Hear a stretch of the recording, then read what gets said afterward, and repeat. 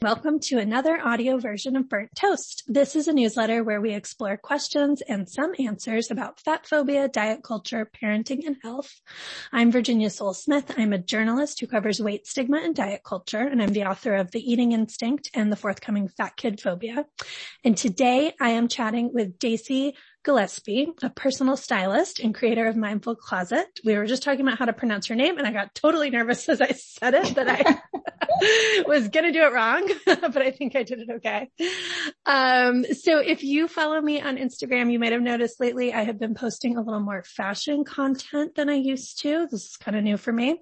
And if you think anything I've been wearing is cute, it is because of Dacy. She is really brilliant at fashion, but she is even more brilliant at helping us sort through and release the patriarchal rules that we have felt like we had to follow about getting dressed. And she does it all from a weight inclusive, health at every size perspective. So she is really a kind of amazing unicorn in the fashion universe. And I am so glad to have her here. Dacy, welcome. Thank you, Virginia. That was some really kind words. Thank you. All extremely true. So for folks who don't know you, let's start by having you give us a little of your story. You are a classical musician turned stylist, which is very interesting.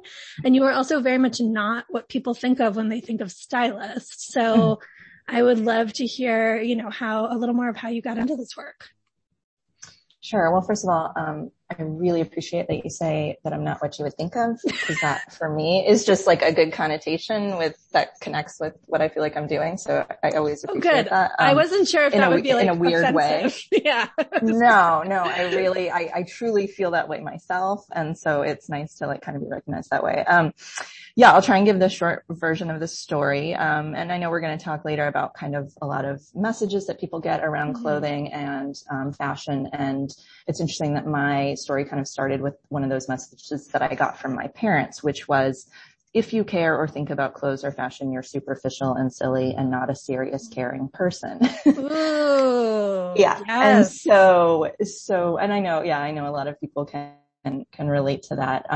It was something I always loved. And if it weren't for that message, I probably would have gone into something in the fashion field much earlier on. But I went into classical music, which was an approved field of study. And it was an interesting career for a while, but ultimately a really high stress one. And so when I decided to change careers in my mid 30s, style and fashion was kind of what I went back to, and did some research around the fields within the industry, and kind of realized that something I'd been kind of informally doing for people my whole life actually was kind of a job. And that was personal styling. So I kind of was always that person that would come over and help you clean out your closet or help you decide what you were going to wear to something. And but again, it would never felt validated as something I could actually do, partially because of that message from my parents, also partially because I never felt cool enough to be like in fashion. Right. Yeah. So that's, and then thanks to a really supportive husband and a lot of privilege, I started this business about 9 years ago. That's amazing. I think a lot of people can relate to that. I mean, I went into fashion magazines, but like worked in the health department because I was like, I'm not cool enough for the fashion people, which sort of was literally true also. Like it's like both true and not true, like the industry is very insular in that way and kind of puts up barriers to people, but also like, this is ridiculous that these barriers exist and that we internalize them. So yeah, I love that. So I just finished, I think we have one more session. We've been working together in your one-on-one coaching program, which I will of course link to so people can check it out. It's, because it's really like low-key life-changing. I'm not going to lie. It's been really amazing. And, the thing that really struck me right off the bat is that it's a lot more like therapy than I expected in a good way. I think I was like, I want to work with Dacy because I need to figure out what styles work on my body. And, I want getting dressed to be less stressful, and she'll just tell me what to wear and that'll be so great. And instead you were like, what messages have you absorbed about your body? And let's like unpack this. And where did this come from? And, and I started realizing I had all these ideas that I hadn't even really realized I had, like I should only wear flowy tops, or I should only wear dark colors or black. And, where, you helped me sort of sort through that and figure out where it comes from. So I'm curious to hear, why do you think it's so important to start with those stories that we tell ourselves about clothes?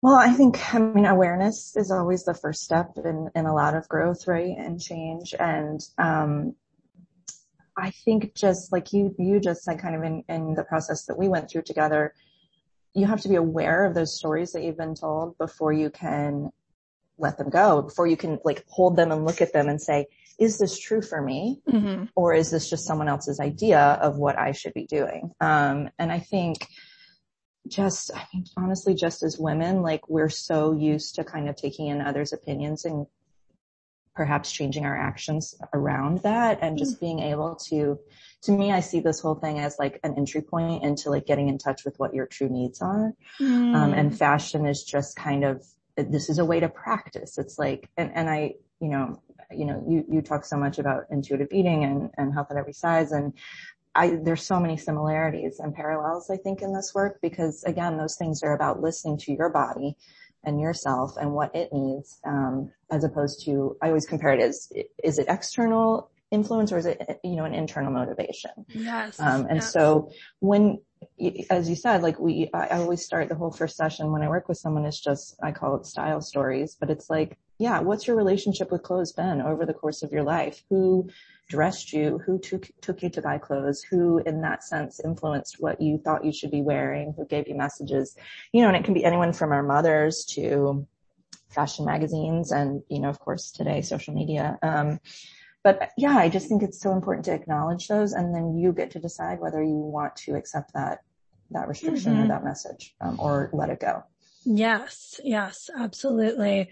Yeah, I feel like we talked a lot about middle school with me and like cool girls and not, and like wanting, because I moved schools around that time, and like, did I have the right thing to wear, and sort of realizing like here I am as a 40-year-old adult still worrying about, having the right thing. And that was really interesting. And yeah, one of the sort of big takeaways I had pretty quickly was like how much I was someone who had gotten a lot of joy out of clothes as a kid and even as a teenager and even as a young adult sometimes. And that joy had been really sucked out of fashion for me. And a lot of that was bodies changing. I grew up as a thin kid. I'm a small fat adult. That was a big transition in terms of feeling like, okay, well, clothes just aren't accessible to me in the same way. But also it was some of that, wanting to fit in and play it safe and like wear black all the time. And then when we started sort of digging deeper into it, and you were like, well, show me what you love, show me people you love, whose fashion you love. And I was like, here are people like Emma Straub and, Nora, I will link to their Instagrams, who are, wearing tons of color and mixed prints and bright patterns. And they're just like walking rays of sunshine in their fashion lives. And, it was so interesting to realize like, oh, that's actually what I'm really drawn to in a certain way. And we realized like, well, this is really a fear of taking up space. This is really a fear of, being noticed. And so, I'm curious to hear, do you think this is sort of a common fear you encounter? And especially for folks in bigger bodies, does this kind of fear of being noticeable come up a lot? Yeah, for sure. I think, again, that's the message, especially if someone, has kind of lived in a larger body for most of their life. They always had, and this is what I hear from people that I talk to, those experiences of clothing growing up, they just always felt excluded, that clothing and fashion was not something that they could participate in. And that, comes down to literally like when I went to the store with my mom and my sister could buy the clothes in this store and I couldn't, and so having this experience of feeling excluded, and then also getting messages that if you are not in a socially acceptable body, you should hide yourself. You don't deserve to be noticed. Something is shameful about your body, and it should be hidden, and you should be just grateful if you can find anything that fits your body. Yes. And I'm grateful and thankful that there are, of course, we have a long ways to go, but there are steps being made, thankfully in lots of communities, so that there are options, if you love and enjoy fashion, that you don't have to wear shapeless black sacks. I, however, am someone who loves shapeless black sacks. So that's like a whole nother story, is it's like, it's do you. Right. Not here to shame anyone's shapeless black sack. Yeah, exactly. I'm a huge fan of them, but yeah, I think style was always something that, people were just felt excluded from. And that sense of belonging and fitting in is so hard, when your body already is different than the kids around you. It feels like that's one strike against you, and then not being able to opt into the whatever the it shoe is or the it jeans, is just a further kind of exclusion. So, yeah, I do hear that a lot. And something I was thinking about you too, Virginia, is that like, and I think this is common for a lot of mothers as well, is, in this period of time when you maybe lost your spark of joy a little bit, you had a really, you became a parent and had a somewhat traumatic experience doing that. And I think people kind of just get to the point where like, I just have to get through the day and I have to get by. Yes. And that's not something that I have the luxury to think about. And, you're somewhat through that and able to kind of like feel more of the things that bring you pleasure. And I think it was lovely to be able to help you connect to that. Yeah, that's so interesting. It's true when we were going through our more traumatic years with my daughter's medical condition, I did a lot of stress shopping during that time. Like I would like sort of seek it as an outlet. Like I remember sitting like pumping attached to the breast pump in the ICU, like buying boots on my phone, like sort of in a kind of compulsive way of like, I just need something good here. I just need something fun and pleasurable. And I do not have that in this traumatic circumstance. But because there was also, like there were things that I bought during that time that I did love and that brought me joy and comfort. And I'm never one to shame anyone's coping strategies, whatever they are, but it wasn't like super satisfying shopping because it was often, the way shopping is set up for us, it's really hard to navigate. And so it's kind of hard to do in like a spontaneous, joyful way because just the way which we can talk more about, like the sort of whole structure of online shopping in particular is really difficult to navigate. So yeah, so kind of recognizing that I needed this joy and deserved this joy and like didn't have to do it in sort of a furtive, stressful way was really helpful. Yeah, that's interesting. Yeah, the other realization I had with you, as we were doing this work was how much I had lowered my standards, which I think of myself as someone with high standards. So that was sort of interesting, as shopping has gotten harder, for so many reasons, I would end up keeping stuff I didn't really like because maybe returns seemed like a hassle or, I really loved it, but it didn't fit right. But I would sort of convince myself it was fine. There was a lot of this like, just accepting stuff that wasn't great. And there was, some inertia and just like fear that it'll be hard to find something better. And yeah, I want to really kind of hold space for the fact that for folks on really tight budgets, for folks in larger bodies, like it often really does feel and is somewhat impossible to find better options. But, let's talk a little bit because I think you mentioned that you've encounter that belief a lot too. And so, why is this important to challenge and how do we challenge it? Yeah. I think it again, I think I, used this phrase before, but sometimes people who are in larger bodies or whose bodies change as, maybe yours did and maybe mine is right now, from being in a thinner body into a larger body, we just have been given this message. I think it's a combination of so many things societally. It's, that we don't matter, that we're not worth the effort, that if we can have something that fits, we should just shut up and be thankful. And so I think it's a real kind of expression of value almost to say like, no, this is not quite right. Maybe this is what I need right now. Because again, there's not always a perfect solution, but also I know, that this isn't what expresses myself, the most pure in the most pure way. And this isn't what makes me the most happy. And I can continue to look for that.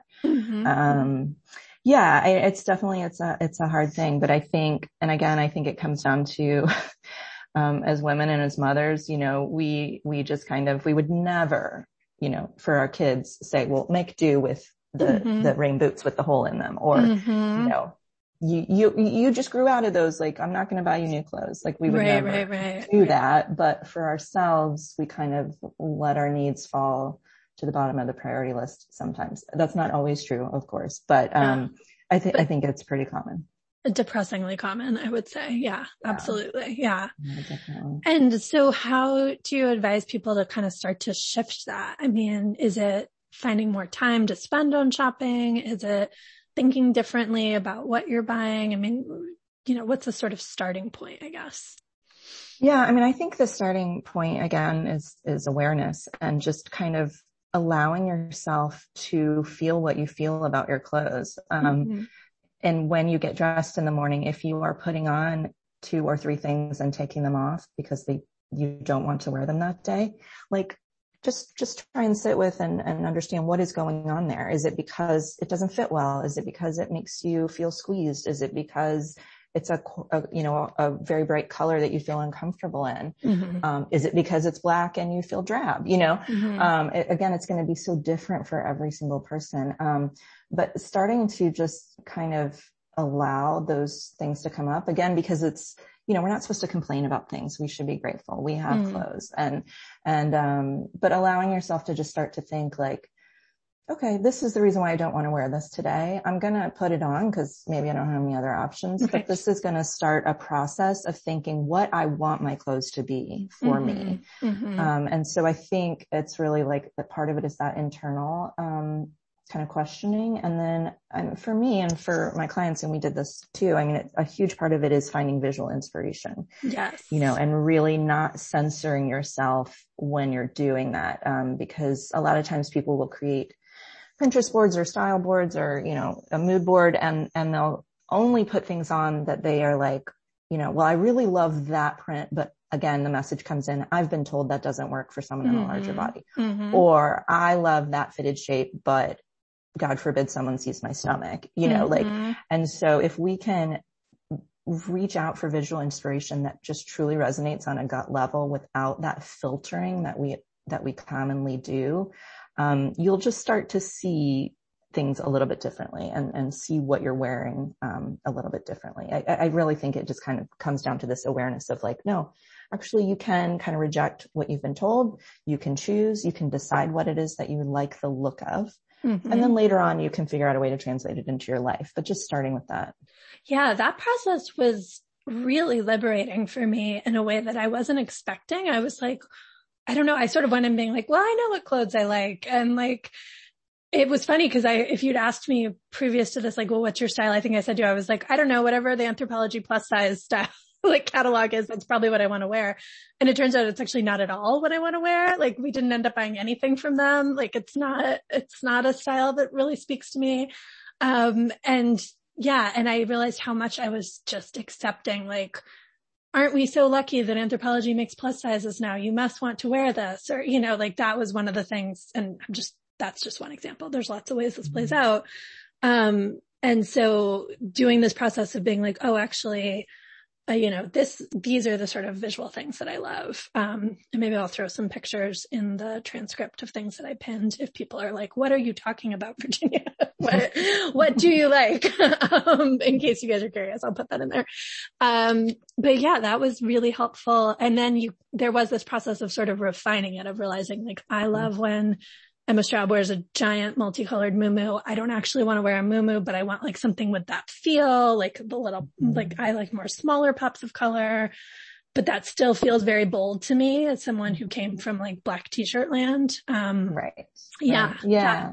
That was so interesting too, is like, and I think that's the other thing too, is like, well, it's always a process, right? But like you're starting with that visual inspiration, and then at some point you have to put it into practice and see how it feels. And again, I think it's almost like there's a little bit of a swing to the extremes sometimes. And I think maybe you did this a little bit, where it was like, okay, we have a great body positive community and there are more options for us out there. So I need to wear all the prints and all the colors because now it's available and it's never been available before.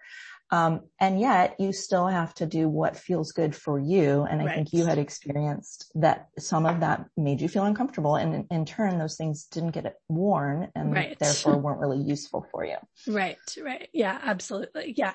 Yeah. We also did a much bigger closet purge than I was expecting. And that was really cathartic and exciting to realize how much stuff I had hanging there that I wasn't wearing. Yeah. So that was another piece of it. What are some other common beliefs that come up with clients, especially folks in bigger bodies, that you kind of help them break through?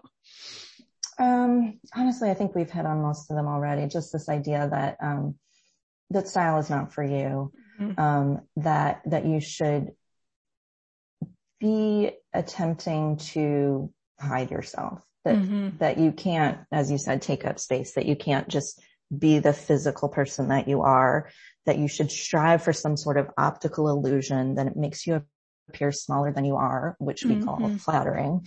And that should be the priority above all else. And so for me, again, I really like to start by reversing that and saying, but what do you like? You know, without considering what is kind of societally appropriate, you know, or, conventionally appropriate for your body. Like, let's start with what you actually like the look of, and then let's prioritize that because that way, I don't know, you get some say in it, you get some control. Otherwise you're just literally doing like, well, so-and-so, whoever this random person is, you know, Tim Gunn or Elle Magazine or whatever, you know, is like, oh, but you have to wear fitted waists and full skirts. And, you know, what if you just don't like how that looks? You're doing it all for the sake of appearing as small as possible. And so if we can let that concept go of everything, and again, I think people in larger bodies have been just, you know, pressured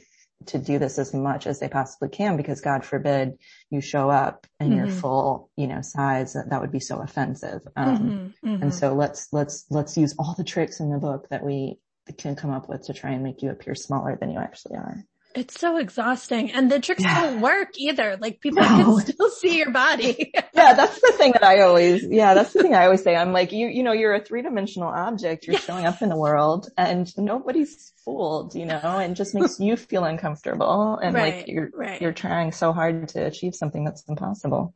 Yeah. And it just triggers so much like comparing, and that's not helpful, as opposed to, like you're saying, kind of focusing on like, well, what makes you happy and like what makes you feel good in clothes. And and I think too, you know, plus size folks, like we've been given such narrow options over the years. Like I remember reading an interview with Lindy West where, thinking of your comment on the like black shapeless sack, where she was like, I would love if someone put me in that for a photo shoot, but they always put me in the like 1950s, you know, hourglass silhouette, big red lip kind of thing. Cause that's like the way that fat girls are allowed to feel pretty, is like if you lean really into the retro vibes. And like, what if you don't, I don't particularly love a retro vibe, you know, like what if you don't want to be Marilyn Monroe? Your options feel really narrow. Or what if you don't love a puff sleeve at the moment? You know, or certain like silky flower prints that we get over and over. So I think starting, it probably sounds, I'm just feeling for folks who are new to this conversation, it probably sounds like very hard to start with what you love. But I think you're completely right that that's actually a very pivotal step to take. So and I guess I want to say too, because sometimes people, I mean, I know probably you and I and probably a lot of people listening, you know, have been challenging this concept of flattering in the past. But for some people, they get very worried, like, well, why would I wear something if it's not flattering? Because flattering makes me feel good or whatever. And I think those things are separate. And I think if, you know, to me, it comes down a little bit to the meaning of the word and like what you consider the word flattering to mean. In my opinion, it's always meant, again, to appear as small as possible. If that's not what flattering means to you, if flattering means that just something makes you happy because you put it on and you light up, great, that's fine. But, you know, again, I think in that traditional sense of the word, it's something we can challenge for sure. Yeah, I agree with that. Yeah. And, and I will definitely say, like, the clothes I ended up buying after working with you are, in many cases, silhouettes that I would have thought was not flattering on my body before, when I was sort of locked into that. And I would now say, actually are flattering if we redefine the word, you know what I mean? Like, I think I look better in these clothes because I'm comfortable and happy in them, and, you know, not trying to hide my body in the same way. So, and again, that just to, you know, kind of hammer this point home, it's because we started with what you liked the look of, right? Yes. It's because if we had stuck to those rules that, you know, someone would traditionally say about your body, we wouldn't have gotten to those clothes. Yeah. Yeah, definitely. Yeah. Yeah. That's really interesting. So one thing that I was thinking about afterwards that I was like, oh, I feel like this might come up for other people, and actually was not so much an issue for me, but I wanted to talk about is detaching from your clothing size. Like, I truly do not care what the label says anymore. And, you know, when I look at what we bought, and because I was posting on Instagram and I wanted to give people sizes, I was like, oh, we bought like 47 different sizes. Yeah. Like, it's all over the map. It's a really wide range. And I think that's often a stumbling block for people, is they're really caught up in their head about wanting to stay a certain size, or buying the next size up feels like this really big step to take, and it's really scary, and that really holds people back. So can you just explain to someone who understands retail so well, like, why are clothing sizes such bullshit, and what do we do with that?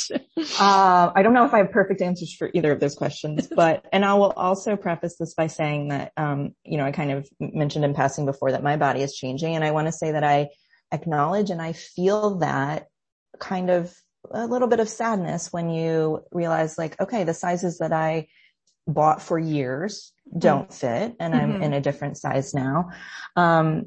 So I want to acknowledge that is definitely a thing, but I think the thing that you and I have talked about a little bit is that sizing is so meaningless. I mean, it's absolutely meaningless, because one size in one store, equals a size 4 sizes up in another store. And so how can you say you're one or the other?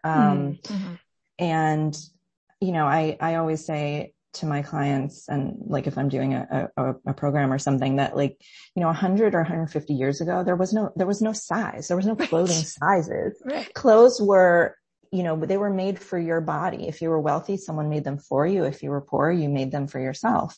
And so just this concept of needing our bodies to fit into certain clothes, certain styles, is a new concept. You know, it's new since industrialization. It's new, especially since kind of like globalization. And just this, again, this construct that's been set up that ultimately makes a lot of people feel bad is just like, it's so imaginary.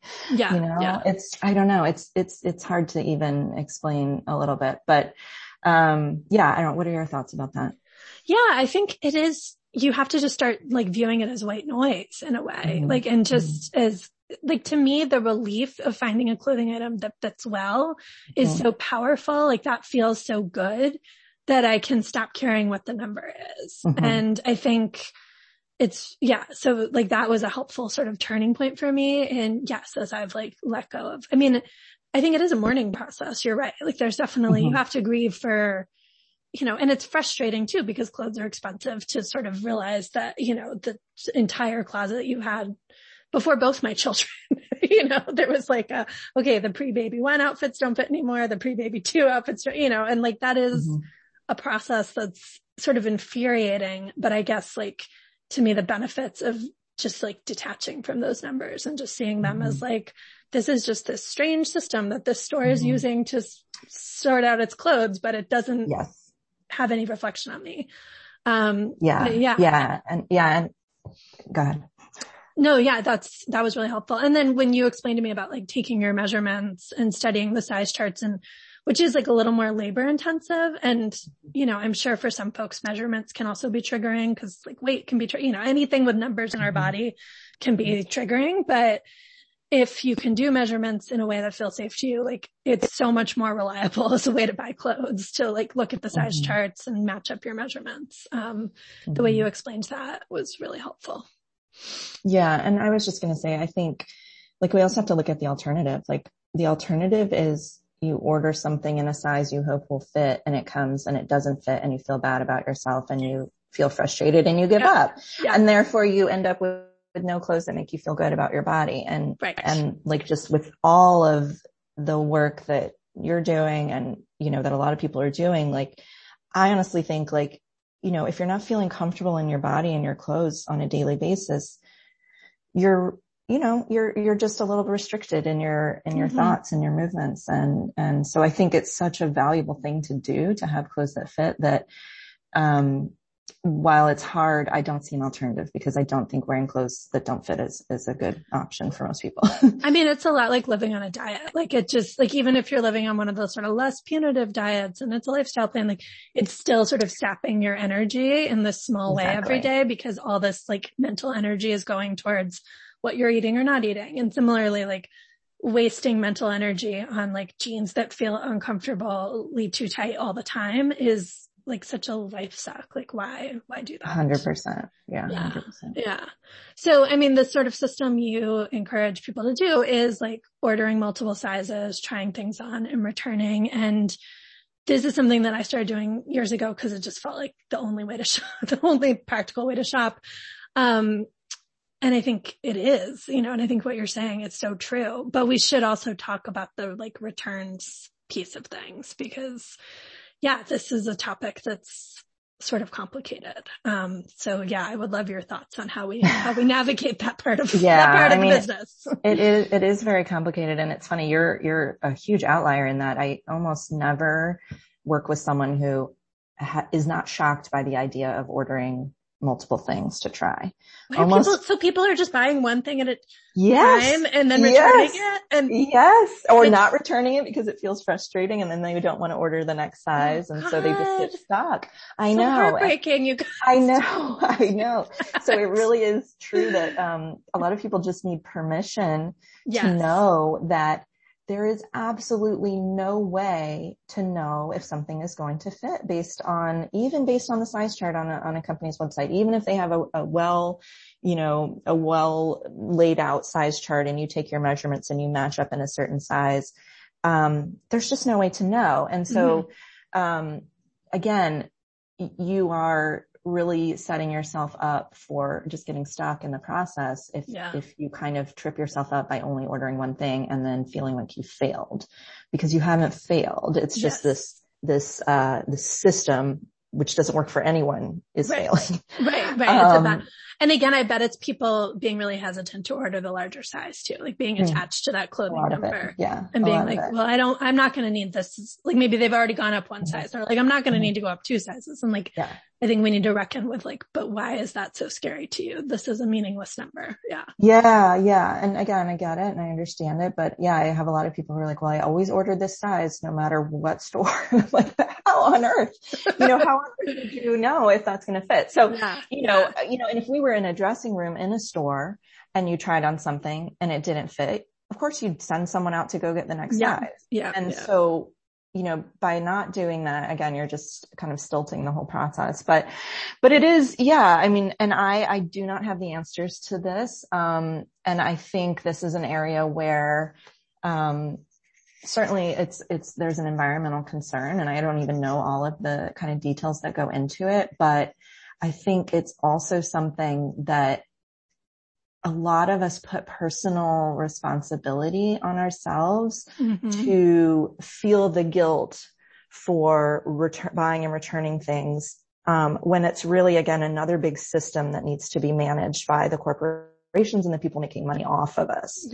It is not our personal responsibility to save the planet by never returning anything and keeping clothes that we don't like or that don't fit. Which you will end up just throwing out anyway at some point. Exactly. Good point. It's just even more wasteful that way. And then I'm also not sure about, a lot of people are really concerned about shipping and carbon emissions and things like that. And I often wonder, again, if anyone has any, data about this, I'd love to hear it. But, in my neighborhood, at least, there's a delivery guy going from house to house to house, which is probably in some ways more efficient than everyone in my neighborhood going to a store to buy something. Exactly. So, that's interesting.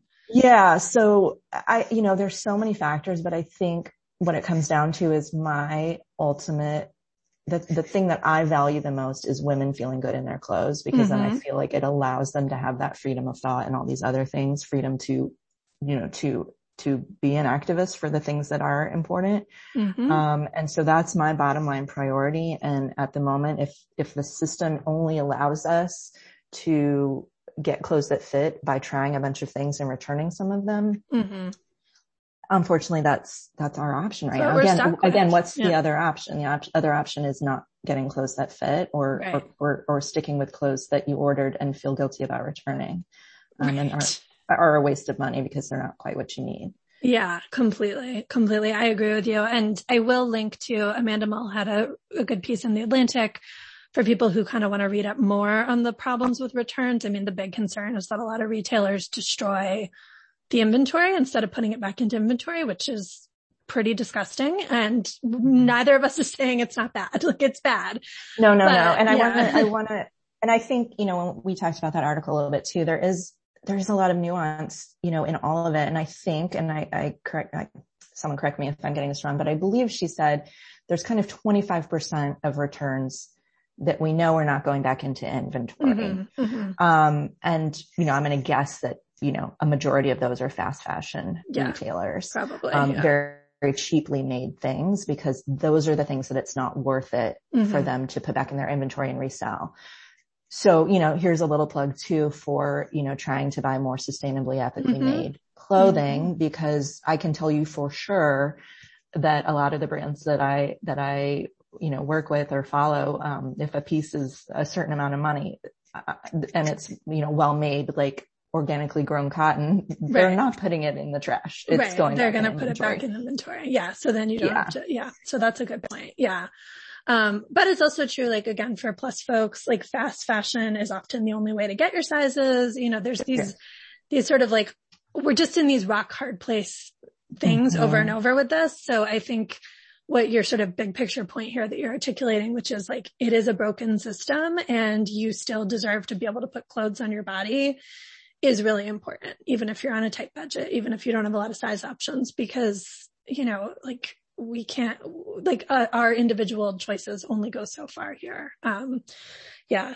And I will say too, in a sort of weird way, when this is like a good news, bad news thing, because I often hear from other folks in the fat community saying, this returns process is such a burden, like, uniquely to us.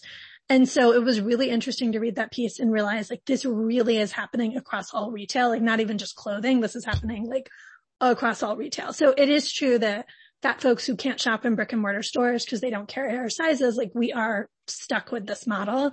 But it's also true that, like, everyone's doing this. So it's not like our unique burden or our unique failing or something. Like, I just think it's helpful to understand the scope of the problem, even though it's also depressing to understand the scope of the problem. So. Yeah. And I think what you just said is really important too, that people feel like they don't know that they're failing at something when they can't kind of immediately buy something from an image on a computer screen and then have that work. It's like, that is so unrealistic. And just knowing that shopping's hard for everyone.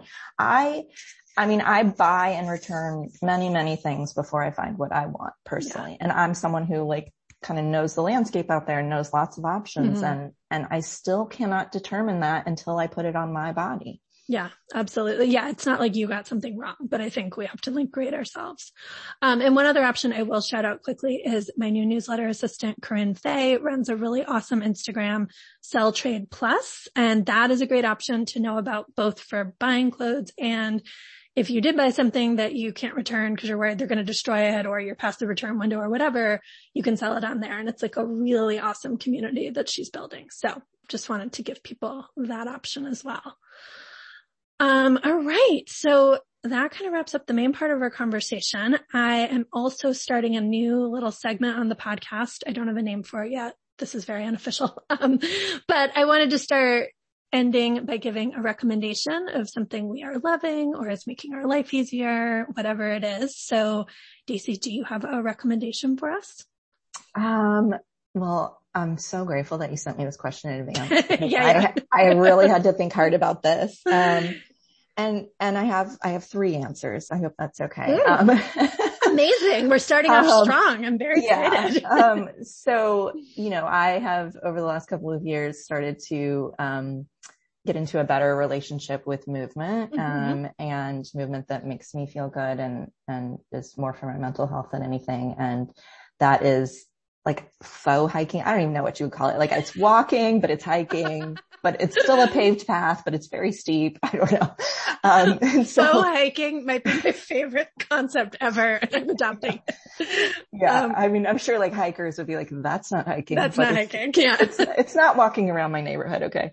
So, but I went to REI the other day and actually bought a pair of like good shoes for that. Cause I've been wearing just running shoes. And I'm terrified of slipping and falling, especially now as we're getting into fall and winter. So that's one thing I think and then along with that, I thought, something that I will need to do this year is buy myself a new winter coat because I've outgrown mine.